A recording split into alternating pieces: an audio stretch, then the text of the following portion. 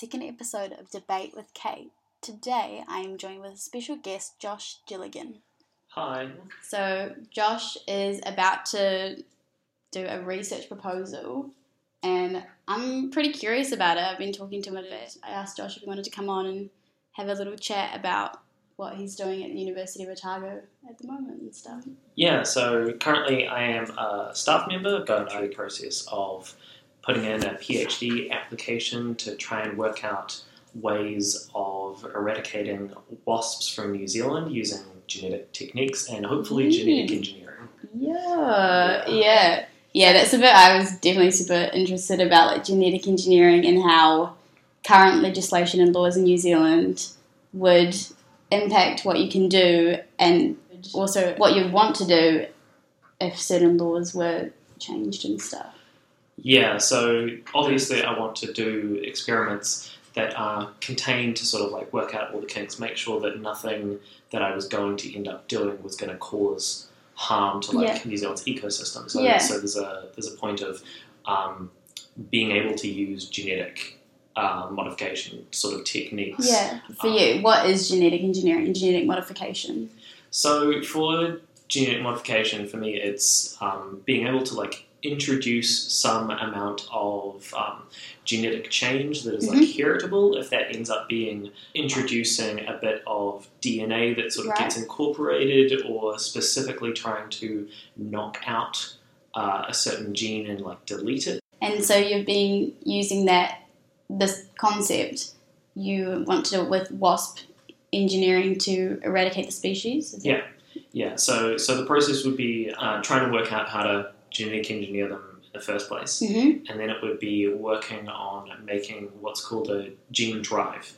So normally, if you think about humans, you incorporate a copy of your genome from your mum, a copy from your dad, and that means that you will sort of get half of their DNA each.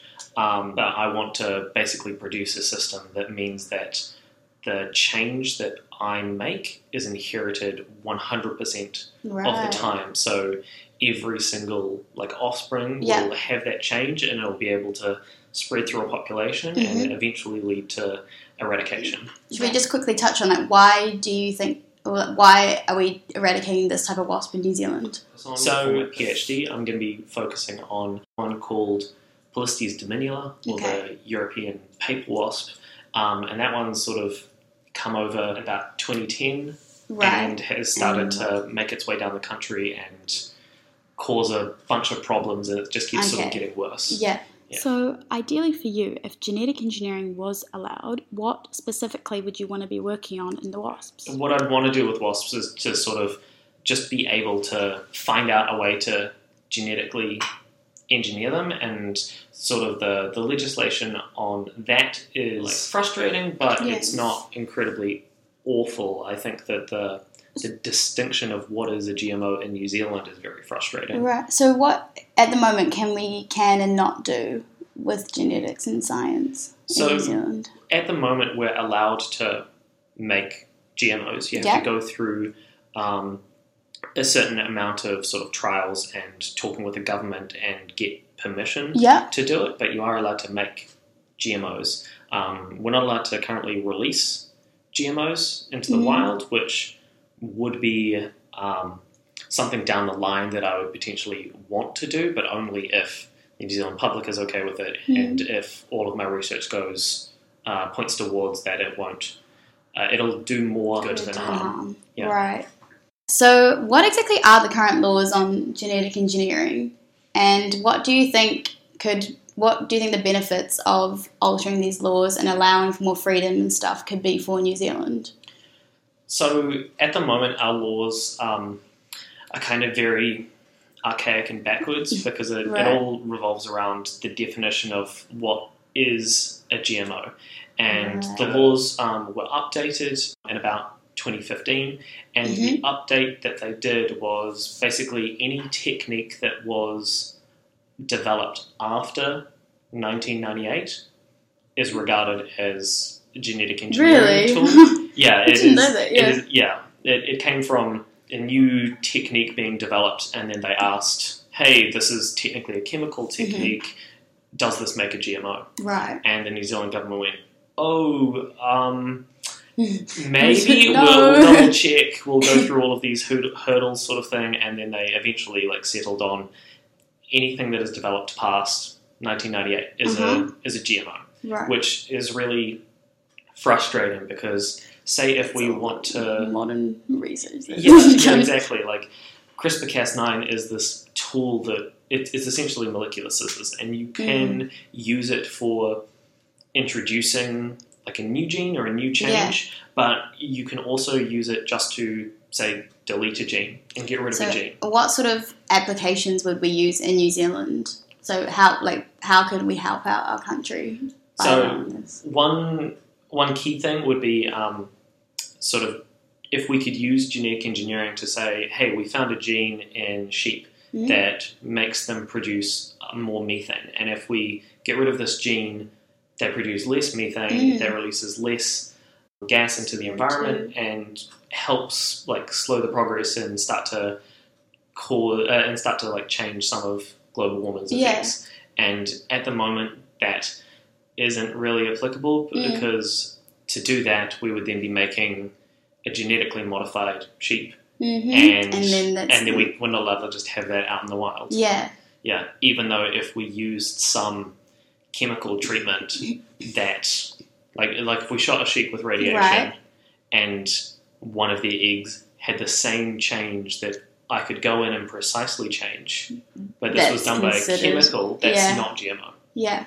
And that's really frustrating of just this idea that, oh, hey, we can give something a bunch of chemicals or we can shoot it with radiation and any change that is made is regarded as safer than being able to precisely go in and... pretty backwards, to be honest, to have that. So I'm interested in plant biotechnology. That's kind of what I'm studying. What would be some applications for plants and crops, yield and stuff? So there's of course the example of golden rice. Yeah, where I think it's about 150,000 children go blind from vitamin A deficiency around the world every year, and so this golden rice was developed, which produces a lot more vitamin A precursors. So for populations that eat just a lot of rice, if you substituted a little bit of this golden rice into your diet, you'd have much higher vitamin A levels, and that deficiency wouldn't be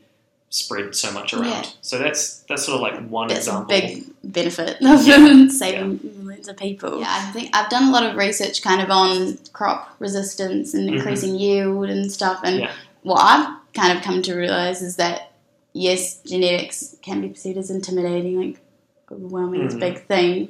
Actually, we kind of need it for the future if we want to sustain all of our population and keep growing the way we are at this point. And I think it's pretty frustrating because, we have done genetic engineering for thousands of years. Yeah. It just didn't have a name. It didn't have a name. It's just humans. And now we can do it as fast as we want. Yeah. And we can make, I see a problem, I can make a change, I can solve it, and now it's I don't know, you're going a bit too fast there. What if we made an impact? Oh, shit. Yeah.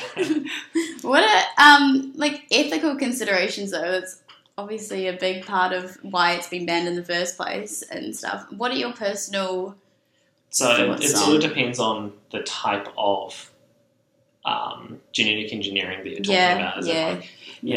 I think a certain amount of genetic regulation is important, just in the sense that we are making a new organism that has never been tested before. But I think if something is completely proven to be safe and there's no sort of leftover from that genetic engineering itself, it shouldn't actually be a problem. As in, we can do a lot of people when they think of genetic engineering think of transgenetics, which is basically taking a gene from another organism and putting it in that one. So that's kind of what I would originally go to as well. But the thing is that we can also use cis genetics, as in, say we've got a plant like a tomato plant, and we just go, oh, this gene can produce a whole lot of this vitamin. Why don't we just change the regulation of that gene to make it turn on more? Like, we're just sort of fiddling with the genes that are already in that, and that's something that can happen in nature fairly just randomly easily, via just mutations and things. Yeah, and I think it's very frustrating that if I, like someone that was involved with plant breeding, went out and wanted to create a change, as in like, so they went through all of the hurdles and made golden rice. Yeah. And then if they lied and said that they found that in the wild, went, oh wait, I found golden rice outside, nature did it, everyone would be like, oh, that's not a GMO. Yeah, feel free to distribute it however you want. And that's so frustrating. It's the exact same organism, the exact same components. I think if like going through all of the testing, you cannot decisively say that something has been genetically engineered. Yeah. It doesn't matter how it got there. The change is the important thing. Yeah. And like other countries sometimes have legislation around, well, what would be the change? What would be the outcome?